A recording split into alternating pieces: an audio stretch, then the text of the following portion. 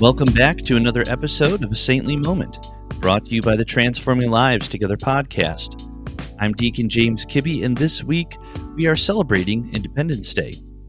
We will hear from the Lesser Feast and Fast book on the liturgical history regarding the American holiday, and we'll read one of the scripture readings appointed for the day. Before we continue, I want to thank you for listening to this podcast and invite you to leave a 5-star rating and review. Your positive feedback helps us reach more people with the content you're enjoying right now. So please take a moment and respond. We really appreciate your support.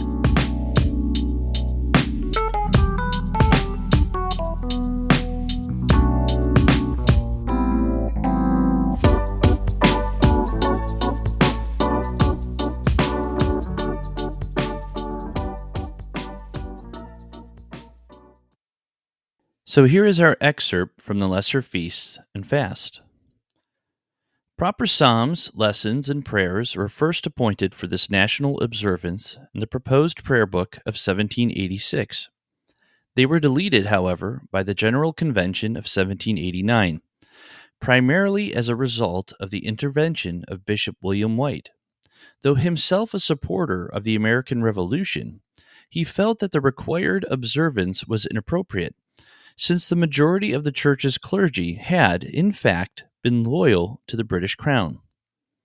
Writing about the convention, which had called for the observance of the day throughout this church on the 4th of July forever, White said, "The members of the convention seem to have thought themselves so established in their station of ecclesiastical legislators that they might expect of the many clergy who had been averse to the American Revolution the adoption of this service, although by the use of it they must make an implied acknowledgment of their error and an address to Almighty God.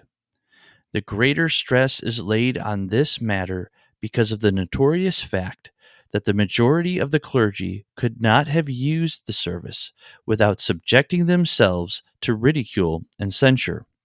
For the author's part, having no hindrance of this sort, he contented himself with having opposed the measure, and kept the day from respect to the requisition of the convention, but could never hear of its being kept in above 2 or 3 places beside Philadelphia. It was not until the revision of 1928 that provision was again made for the liturgical observance of the day."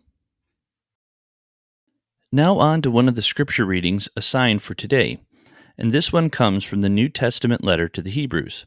I'll be reading chapter 11, verses 8 through 16. By faith Abraham, when he was called, obeyed by going out to a place which he was to receive for an inheritance. And he went out not knowing where he was going.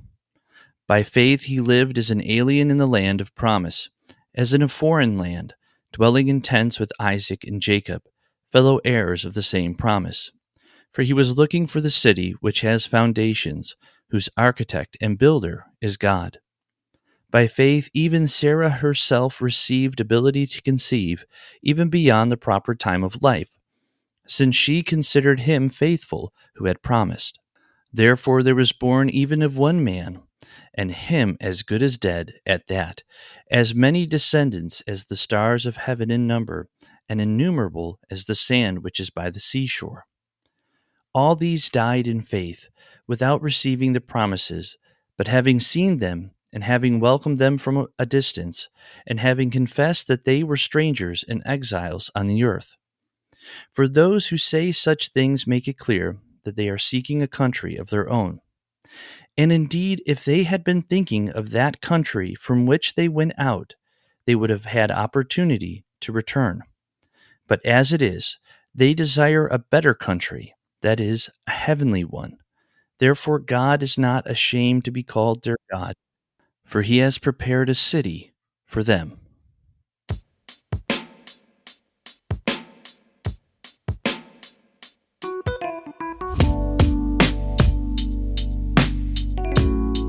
This desire for a better country, or for a heavenly city, is the flickering light that guides our pilgrim vessels across the dark and unforgiving ocean. The Founding Fathers understood the vision and set down in words the essence of this new land, this guiding principle in the words of their declaration. We hold these truths to be self-evident, that all men are created equal, that they are endowed by their Creator with certain unalienable rights, that among these are life, liberty, and the pursuit of happiness. They would pay dearly for their words in the ensuing war with Great Britain, and in the sacrifice of many brave men and women. This war would be one conflict among many spanning the short history of the United States, and her struggles continue to this day. Still, our hearts turn back to those profound words, and in doing so we find that the flame still flickers. The vision is not lost. The heavenly city is still ahead of us. As the founders understood, we can only see it by faith, and we can only get there by the same faith. Sadly, our experience in this life will be like those who, according to the writer of Hebrews, died in faith without receiving the promises, but having seen them and having welcomed them from a distance, and having confessed that they were strangers and exiles on the earth. We will not see the complete fulfillment of these founding words in this life, only glimmers and glances, and that is because those words belong to a better country, and so do we. Let's pray. Lord God Almighty, in whose name the founders of this country won liberty for themselves and for us, and lit the torch of freedom for nations then unborn, grant that we and all the people of this land may have grace to maintain our liberties in righteousness and peace. Through Jesus Christ our Lord, who lives and reigns with you and the Holy Spirit, one God, forever and ever. Amen. Thank you for listening to A Saintly Moment, brought to you by the Transforming Lives Together podcast, which is a ministry of St. Bartholomew's Anglican Church in Tonawanda, New York. We hope to have you back again as we remember the lives of the saints. Until then, may the peace of Christ rule in your hearts by faith to the glory of God the Father.